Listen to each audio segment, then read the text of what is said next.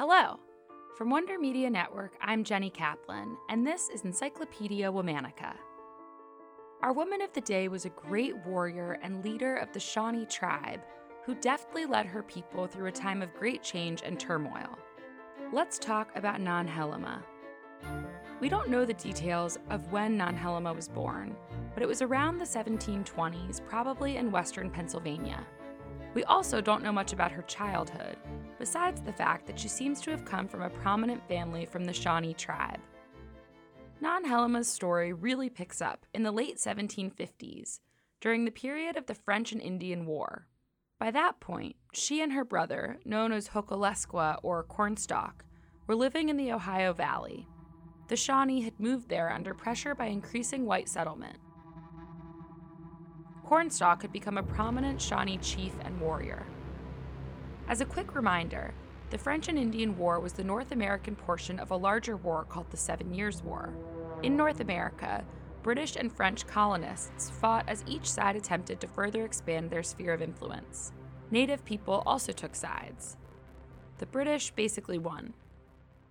Like other sibling duos in Native history, Cornstalk and Nonhelema led together during peace and war.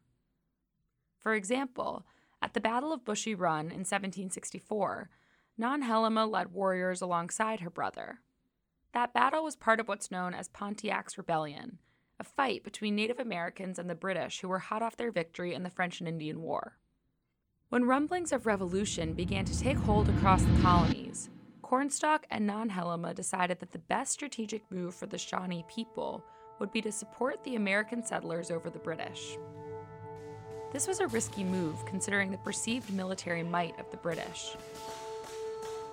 Cornstalk was assassinated in 1777, but Nonhelema stayed the course with the support of her husband, Moluntha, who was also a prominent leader and warrior.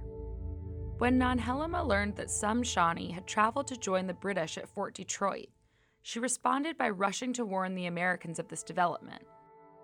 She disguised 2 revolutionary soldiers in traditional Shawnee garb so that they could travel undisturbed to Fort Donnelly to warn of the impending attack. Those Shawnee who had allied themselves with the British destroyed Nonhelema's cattle as payback. Nonhelema and her people moved to escape further trouble. But her work for the Americans wasn't over. In 1780, Nonhelema guided and translated for Augustin de la Balme, a French expat soldier who was tasked with leading a major campaign against British troops in what's now Illinois. Sadly, Nonhelema's loyalty was not rewarded. In 1786, Nonhelema and her husband Moluntha, both elderly by this point, were captured in yet another war, the Northwest Indian War.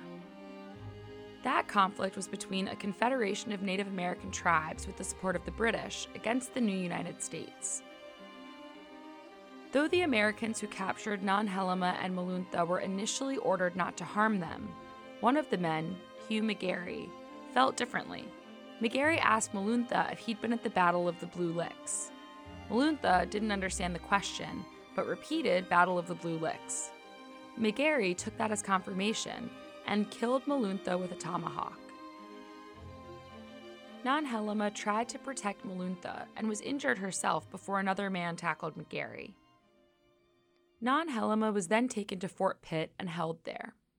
While there, she helped compile a dictionary of Shawnee words and their meanings in English. She died soon after her release. Nonhelema lived an extraordinary life as the world around her changed dramatically. She married 3 times, twice before her final marriage to Moluntha, and she also had sons with 2 white men, a son named Thomas with the British Indian agent Alexander McGee, and a son named Tamantha with an American officer named General Richard Butler. Tamantha also became a great warrior. This week of Encyclopedia Womanica is brought to you by the Great Courses Plus. I strive to learn something new every day. I'm guessing that if you're listening to this show, you feel the same way. That's why I'm so excited to tell you about the Great Courses Plus. Their online streaming service offers thousands of lectures on a huge number of topics. It's like going back to school without tests, though I'm sure your trivia skills will get a boost. In the spirit of this episode, I highly recommend the course Native Peoples of North America to learn more about the Revolutionary War from the Native perspective. Right now, Encyclopedia Womanica listeners can get a free month of unlimited access. Sign up today at thegreatcoursesplus.com/encyclopedia. That's thegreatcoursesplus.com/encyclopedia. As always, we'll be taking a break for the weekend, so tune in on Monday for the story of another leader. Special thanks to Liz Kaplan, my favorite sister and co-creator. Talk to you on Monday.